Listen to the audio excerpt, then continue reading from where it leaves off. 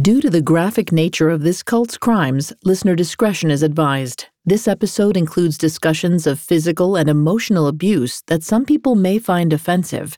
We advise extreme caution for children under 13.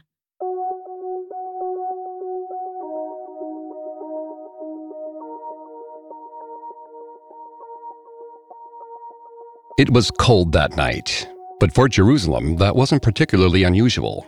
In the desert, the temperature always took a nosedive the moment that the sun went down. In the quiet Orthodox neighborhood of Sanhedria, people were settling in for a night indoors. But as one woman approached her window to close the shutter against the cold, she spotted some strange movement in the dark.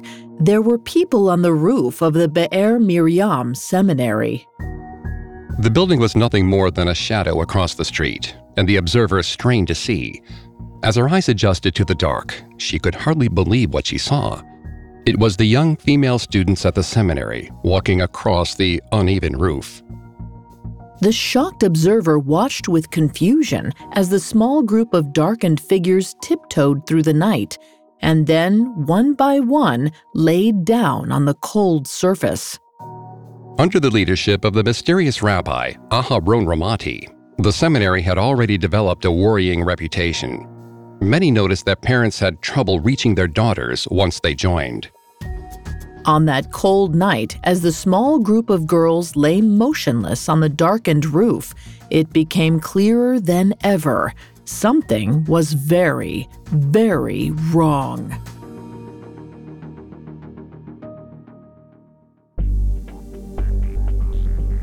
Hi, I'm Greg Polson. And I'm Vanessa Richardson. And this is Cults, a Spotify original from Parcast. Every Tuesday, we look at a cult's practices, their leader, and their followers. You can find all episodes of Cults and all other Spotify originals from Parcast for free on Spotify or wherever you listen to podcasts. This week, in a one-part episode, we'll focus on Aharon Ramati and the Be'er Miriam Seminary in Jerusalem. For years, Ramati evaded legal action under the pretense that his school was just like all the others. However, behind closed doors, things were anything but ordinary. We have all that and more coming up. Stay with us.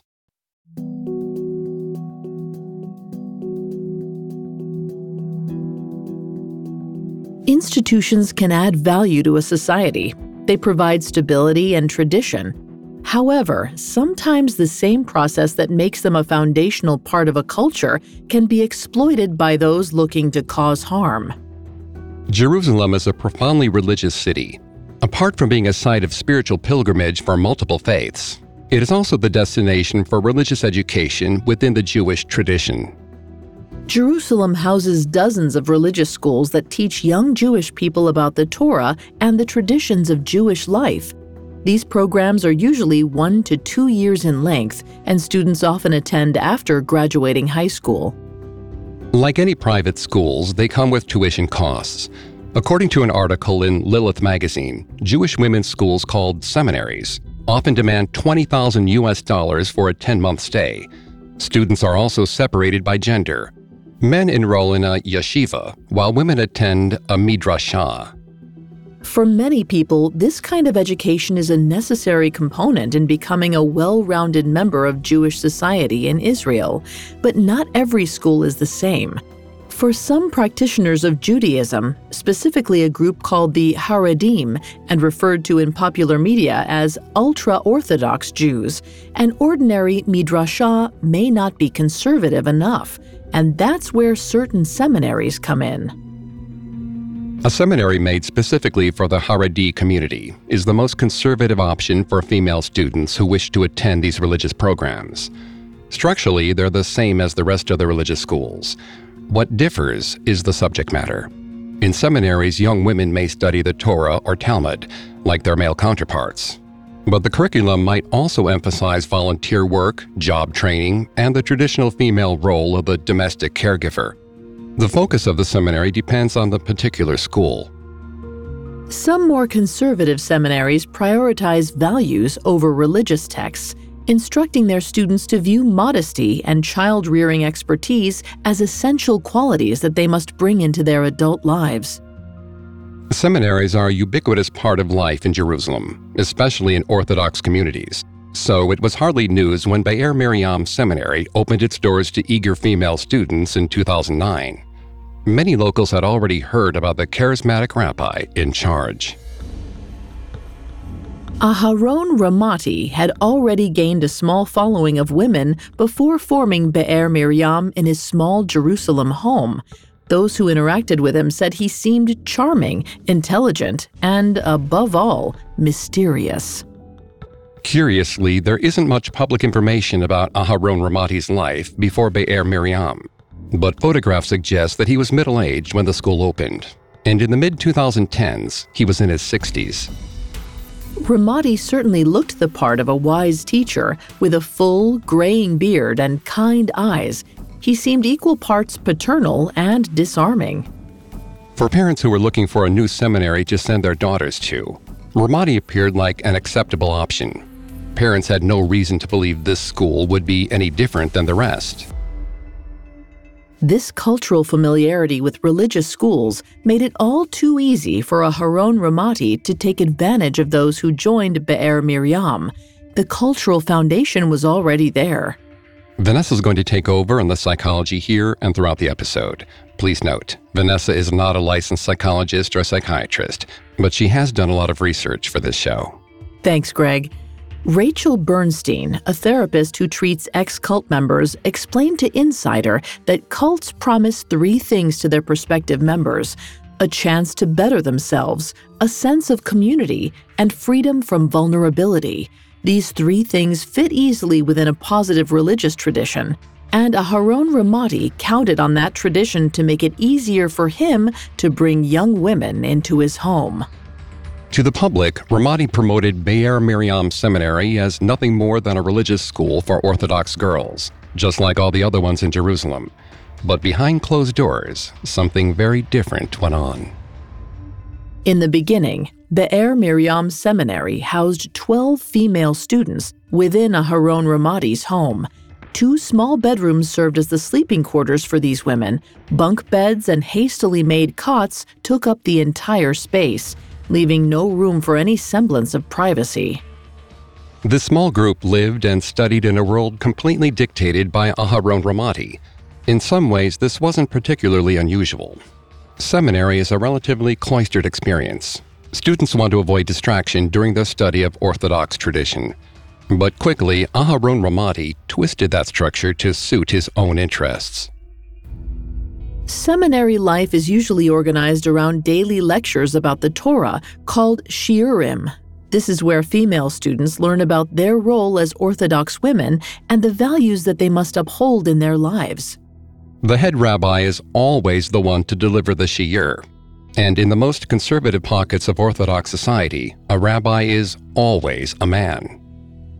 Rabbinical authority is never questioned in this kind of environment. Lectures are not a place for debate or disagreement.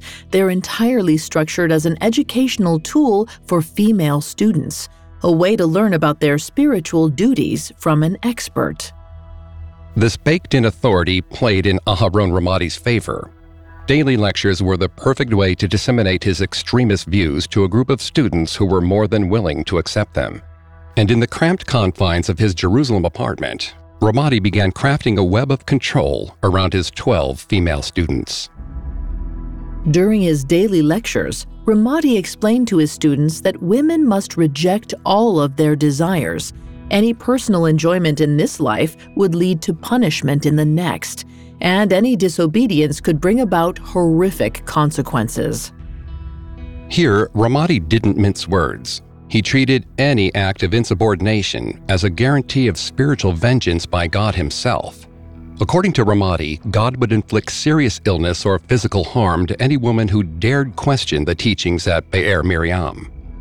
To protect his followers from suffering this terrible fate, Aharon Ramati seized control of every element of their lives. He didn't even let his pupils leave the seminary without his permission. Women were only allowed to leave for work at service jobs in the city that Ramati himself demanded they find.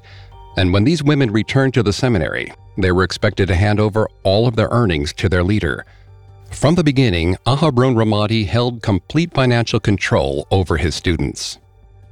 In addition to taking these wages, each of his students presumably paid Ramati a tuition fee for the privilege of attending the school. This was actually common for most seminaries. But like everything else that Aharon Ramati did at Be'er Miriam, he used this standard practice as a cloak for more manipulative behavior.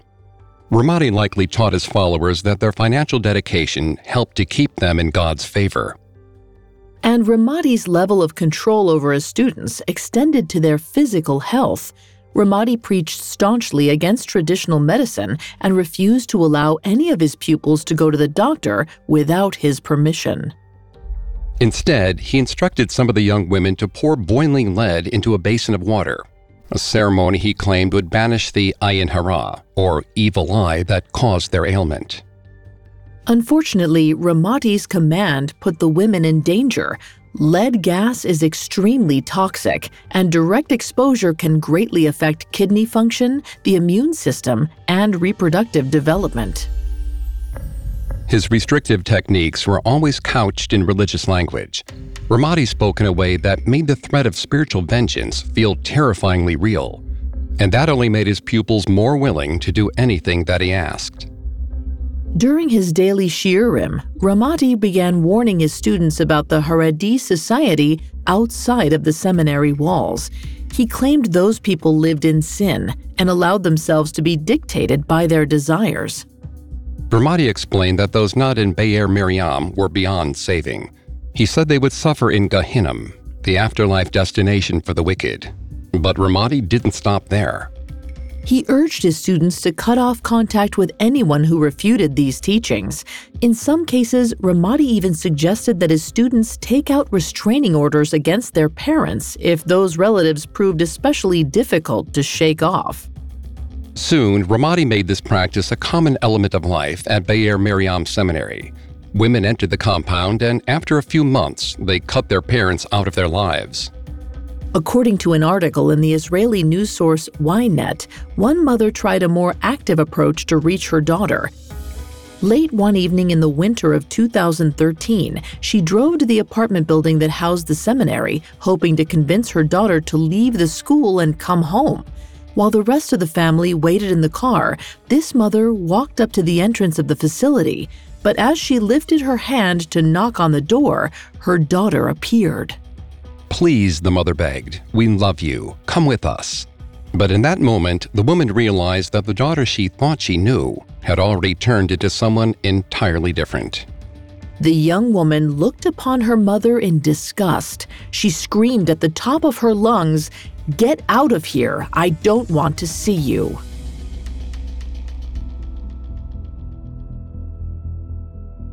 Many families watched helplessly as their daughters isolated themselves further. After all, the women of Be'er Miriam Seminary were just that, women over the age of 18. They could legally stay as long as they wanted. With no power to stop their children, these parents were left scared, bitter, and furious. Years passed, and Aharon Ramati's group swelled. By 2013, Ramati had an estimated 30 women living in the same small two-bedroom apartment, sharing twin-sized mattresses and bunks, and eating poorly refrigerated food. As the student body grew, so did Ramati's sense of invulnerability. It appears that Ramati thrived on the control he held over these women. Families, feeling that they didn't have any other options, began protesting in the city center. They demanded that something be done to stop Ramati. But when Ramati was asked directly about these accusations, he continued insisting that Be'er Miriam was just another Orthodox seminary. The public, however, was no longer fooled. As the number of students grew, so did the number of terrified parents. They weren't going to allow Ramati to continue. Something had to be done, and fast. But accomplishing that proved more difficult than anyone expected. Coming up, Aharon Ramati tightens his grip on the seminary, and the Jerusalem police find an important loophole.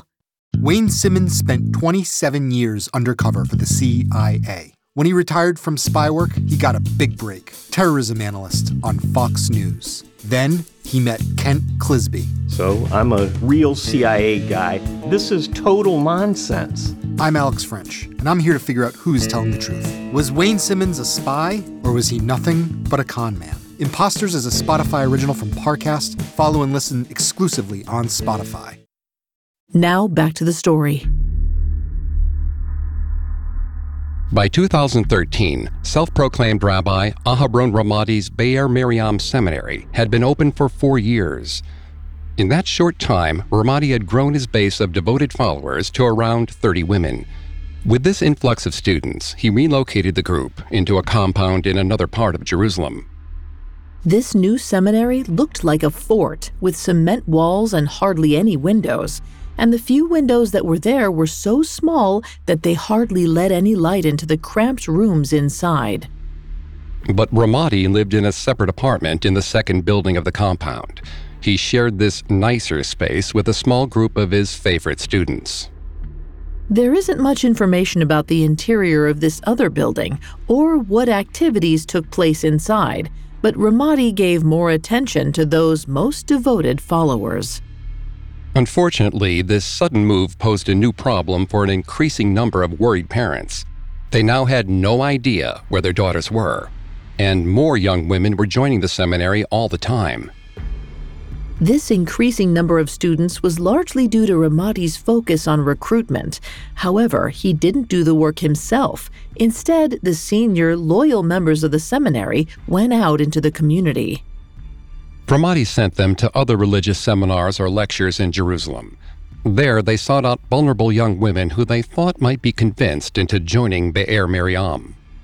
The senior members described Be'er Miriam as just another seminary, but with a particularly exceptional rabbi, a man who could change lives.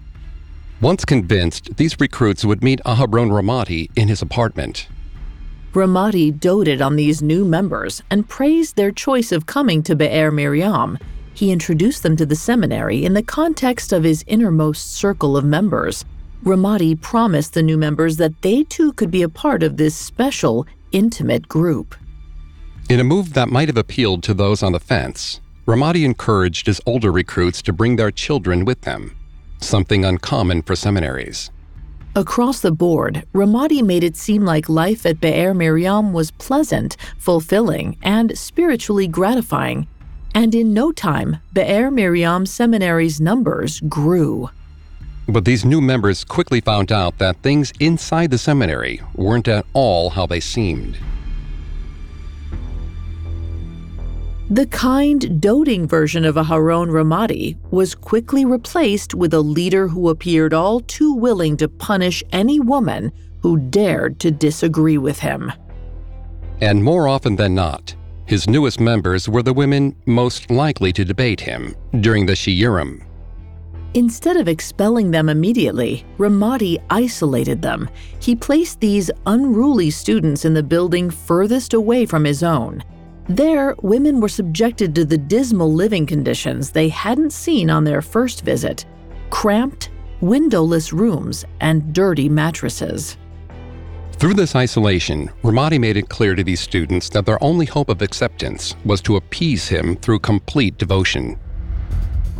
Most of these women were not kicked out of the seminary and didn't choose to leave on their own. If anything, these punishments only made their desire to remain even stronger. By the time any student began receiving punishments, she'd fully adapted to the belief system Aharon Ramati created. She likely thought that Be'er Miriam provided the only chance of salvation. Any punishment seemed worth the promise of eventually returning to the fold.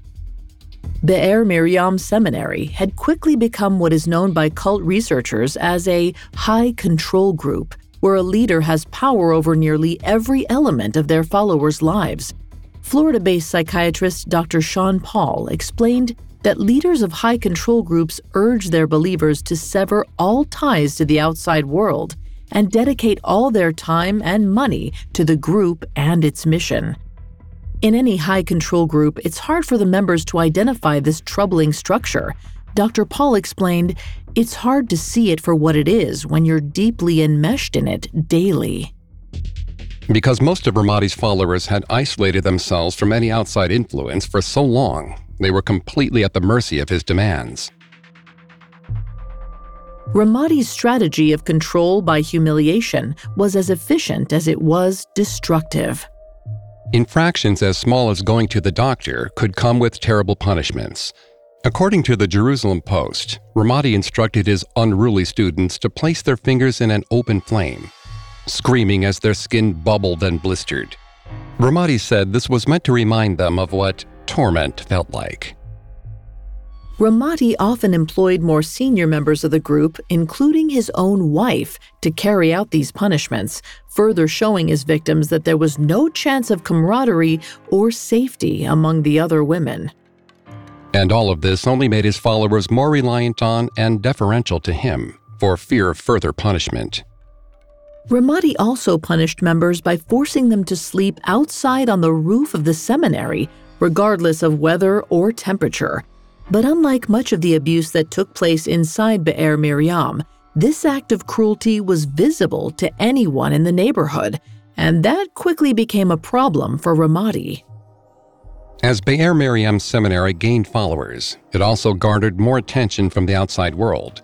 By 2015, a growing number of desperate parents formed protests in the city, demanding that the Jerusalem police do something to stop Ramati from taking in more women. Many parents told authorities of the frightening scene they witnessed when trying to visit their daughters at the seminary.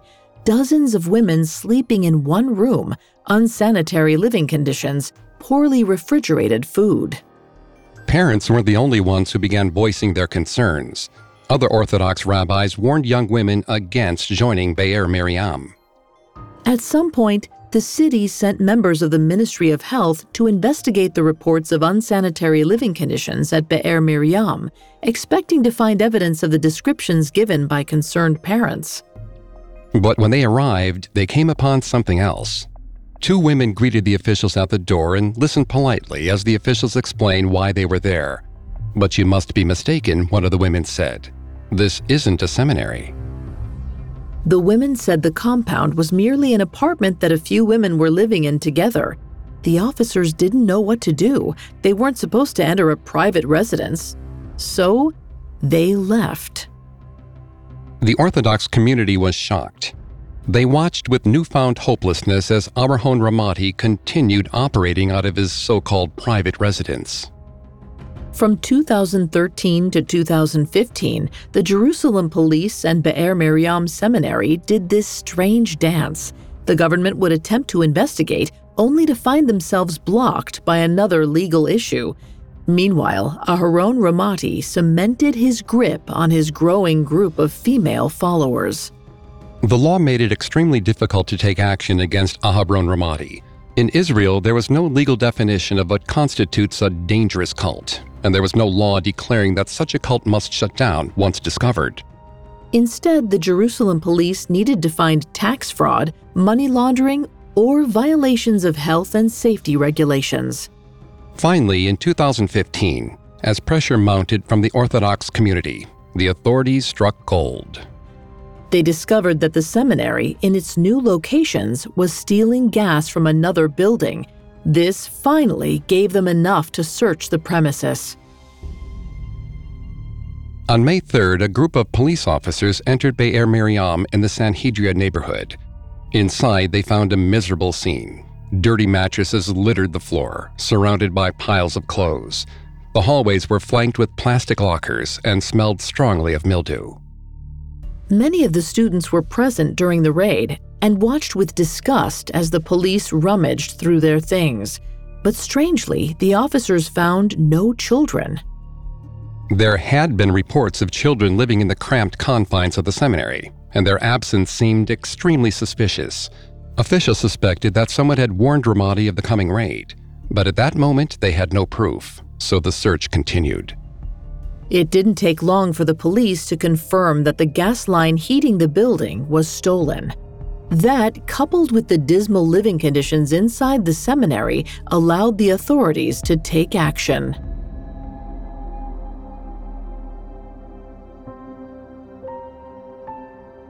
The police arrested Aharon Ramati and detained 6 women for questioning.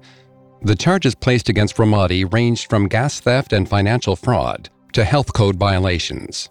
They also uncovered documents that showed Ramati had pocketed his students' wages. Still, it seemed that no members of Be'er Miriam were willing to speak against Aharon Ramati, despite the growing evidence that he had caused harm. Later that month, authorities presented Ramati's case before a judge. Several parents testified, restating their avid concern for the safety of their daughters. Many government ministries, such as social services and income tax investigators, showed their findings. According to their evidence, Ramati had committed financial fraud and forced his so-called students to live in disgusting living conditions. For the ultra-Orthodox Haredi community, all of this information seemed to pave a clear path to conviction. But within a matter of days, their hopes were dashed once again. The lawyer for the defense, Itamar Ben-Gvir, painted Ramati in an all-too-familiar light. He explained to the judge that Ramati was nothing more than a devout Orthodox rabbi who had made no profit from his work at Be'er Miriam. Ben-Gvir explained that this man only taught out of love for the Jewish people. This defense was surprisingly effective. From the beginning, Ramati had aligned himself with the larger Haredi community, even if he condemned it behind closed doors. And here, this lie finally paid off. After a short trial, the judge delivered a shocking sentence. Aharon Ramati was placed under house arrest and barred from teaching at Be'er Miriam Seminary for 70 days, or until an indictment was filed. In the meantime, it seems that the Be'er Miriam Seminary could continue operating without Ramati.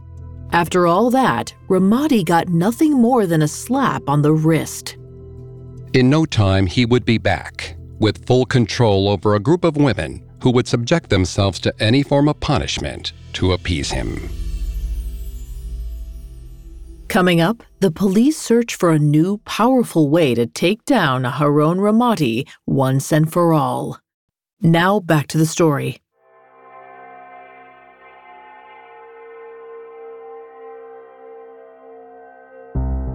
After his much-anticipated 2015 trial, self-proclaimed Rabbi Aharon Ramati only had to wait 70 days before he could return to his devoted followers. For the families who testified and the many others who had waited in anxious silence, this verdict was a stab through the heart. These parents wanted their daughters to come home and had worked tirelessly to force the Jerusalem police to do something to help. But now it was more apparent than ever. The law wasn't on their side. Ramati's 70-day sentence came and went, and no indictment was ever filed. Once his waiting period was finished, Ramati was free to leave his house and continue his work. He returned to his beloved followers a hero, ready to pick up right where he left off. Around the time of the investigation, the Be'er Miriam Seminary had moved to yet another new location, settling in the Bukharim quarter in the center of Jerusalem.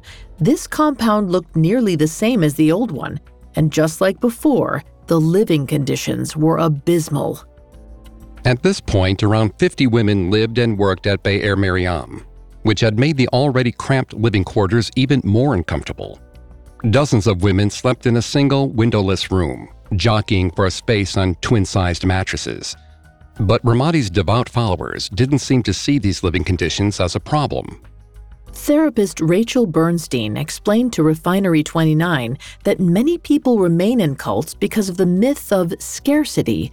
Followers are led to believe that their only chance of salvation is through the cult and its leaders' teachings, making it all the more impossible to leave. Bernstein wrote, "If you can only get it here, there's a much bigger draw and there's a much bigger dependence." This allowed Ramati's followers to look past the poor living conditions within Be'er Miriam. To them, this sacrifice likely meant they were living without personal pleasures and would therefore be saved. For the students at Be'er Miriam Seminary, their guaranteed salvation was worth the discomfort of living in squalor. After Ramati's triumphant return to Be'er Miriam, his strict teachings continued a path of abuse and intentional neglect. But now, the punishment he delivered wasn't only to the women. Over the years, Ramati had encouraged his students to bring their children to live at the seminary with them, all the while keeping the family secret from the outside world. He had successfully hidden the children during the 2015 raid, but that was a close call. It was unusual for a seminary to house children, as most seminaries catered to young, unmarried women without kids, and Ramati knew it. Despite the risks, Ramati made a point to make his new members feel safe bringing their children to Be'er Miriam. He even had a kindergarten constructed at the innermost building of the new Be'er Miriam compound, and after 2015, dozens of children lived at the seminary. But it didn't take long for Ramati to treat them just as poorly as their mothers. Children at Be'er Miriam were routinely separated from their mothers and subjected to physical abuse. It isn't clear what behavior earned these children their punishments, but this practice became as common as any other abuse within the seminary walls. And just like other forms of punishment, this treatment was rarely refused by Ramati's students. The risk was too great. Women were still being forced to sleep outside in the snow for small acts of disobedience. Ramati had complete control of his followers, but apparently wasn't content with the small number. Despite public outrage against him, Ramati continued sending out senior members of the seminary in search of new recruits. As always, these women painted Be'er Miriam as a regular seminary, but with a leader who was far better than the rest. But after the 2015 trial, it became harder to convince women to join. At this point, the anger against Ramati had grown well beyond a small group of concerned parents. In Orthodox society, Aharon Ramati's name became synonymous with cult leader. The Be'er Miriam recruiters did sometimes find some women curious enough to join the seminary, but they proved harder to control. As always, Ramati relegated them to the furthest dormitory, isolating them in poor conditions. But even this didn't seem to be enough to bring these students around to his teachings. Eventually, these more vocal women left the seminary. Immune to Ramati's convictions and shocked by the living conditions inside. And once a few started to leave, more followed, and that became a problem for Ramati. In the past, it had been nearly impossible to find a former student of Be'er Miriam Seminary who was willing to testify against Aharon Ramati. But by 2019, things started looking very different. Women began speaking out about their brief stays at Be'er Miriam Seminary, telling police about the harrowing experience of studying under Aharon Ramati. One woman, who chose the pseudonym Maya in a January 2020 interview with Ynet News, detailed the abusive language that the rabbi frequently used with his students. Maya said she frequently disagreed with Ramati. She explained to the journalist, "He warned me if I committed any offense, God would destroy me." She also confirmed that Ramati chose favorites, sequestering himself with a small group of women inside his at-home seminary. It was unclear what went on between Ramati and these star students, but Maya suggested that he may have had a sexual relationship with his favorites. So far, there's no concrete evidence to prove that. Maya and many other women also described the financial control that Aharon Ramati had over his students. Multiple former pupils said that the conditions at Be'er Miriam were slave-like, where students were forced to work menial jobs and give all of their wages to Ramati himself. These testimonies served multiple purposes. First, these were abuse allegations, something that the authorities hadn't been able to find in 2015. They rekindled a sense of urgency within the already furious Haredi community and put immense pressure on the police to begin a new investigation into Aharon Ramati. Secondly, these testimonies demolished any possible suggestion that Be'er Miriam was a normal seminary. It had been easy for Aharon Ramati to lean on that defense in 2015, when his students were willing to support him. But as more women came forward to speak out against abuse they suffered at Be'er Miriam, that facade crumbled. In late 2019, Jerusalem police opened a new undercover investigation into Be'er Miriam. They confirmed that Ramati would coerce his members into isolating themselves from their family members. All the while, more women came forward to share their stories. In a matter of months, the police collected 103 statements from former members, and by January 2020, they had enough evidence to take action. The second raid was no different from the one conducted 5 years before. Police arrived at Be'er Miriam and rushed through its cramped interior, tramping over dirty blankets and hastily discarded items of clothing. They arrested a familiar cast of characters: 8 women, all senior members of the seminary, and Aharon Ramati. For the self-proclaimed rabbi, this investigation was no less absurd than the last. He told news outlets a familiar story. He simply encouraged his students to study the Torah, and these charges were an obstruction of Orthodox teachings. He lamented in his statement to journalists, "They're just searching for headlines. This is nothing. For them, anything to do with the ultra-Orthodox world is a cult." As always, Ramati tried to use the Haredi community as a shield for his abuse. But this time, things were different.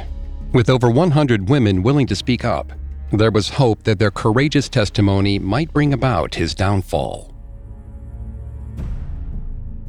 On April 23, 2020, authorities indicted Aharon Ramati on multiple charges of abuse. It's unclear what became of the women who were also arrested alongside him, but it's likely that they were each eventually released on house arrest. For now, this is where all reports about Aharon Ramati end. After April 2020, nothing has been published about him or Be'er Miriam Seminary. It's unclear when Ramati's trial will begin or where Aharon Ramati currently is. After the thrill of the investigation, the 103 testimonies given to police, and months of surveillance, we are left with a deafening silence. And now there are still more questions than answers. No articles about the second raid suggest anything about the current status of the seminary. From where we sit, far outside Haredi society in Jerusalem, it's hard to tell if it closed or relocated to yet another part of Jerusalem. As far as we know, Be'er Miriam Seminary is still operating without its beloved leader. 50 women or so could still be living there, sleeping together on bunk beds in poorly heated rooms. And just like everyone else, all they can do is sit and wait.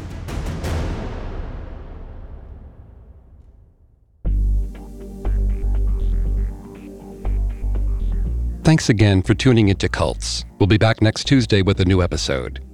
You can find all episodes of Cults and all other Spotify originals from Parcast for free on Spotify. We'll see you next time. Cults is a Spotify original from Parcast. Executive producers include Max and Ron Cutler. Sound design by Michael Motion, with production assistance by Ron Shapiro, Trent Williamson, Carly Madden, and Bruce Kitovich. This episode of Cults was written by Georgia Hampton, with writing assistance by Robert Tyler Walker, fact-checking by Claire Cronin, and research by Brian Petrus and Chelsea Wood. Cults stars Greg Polson and Vanessa Richardson.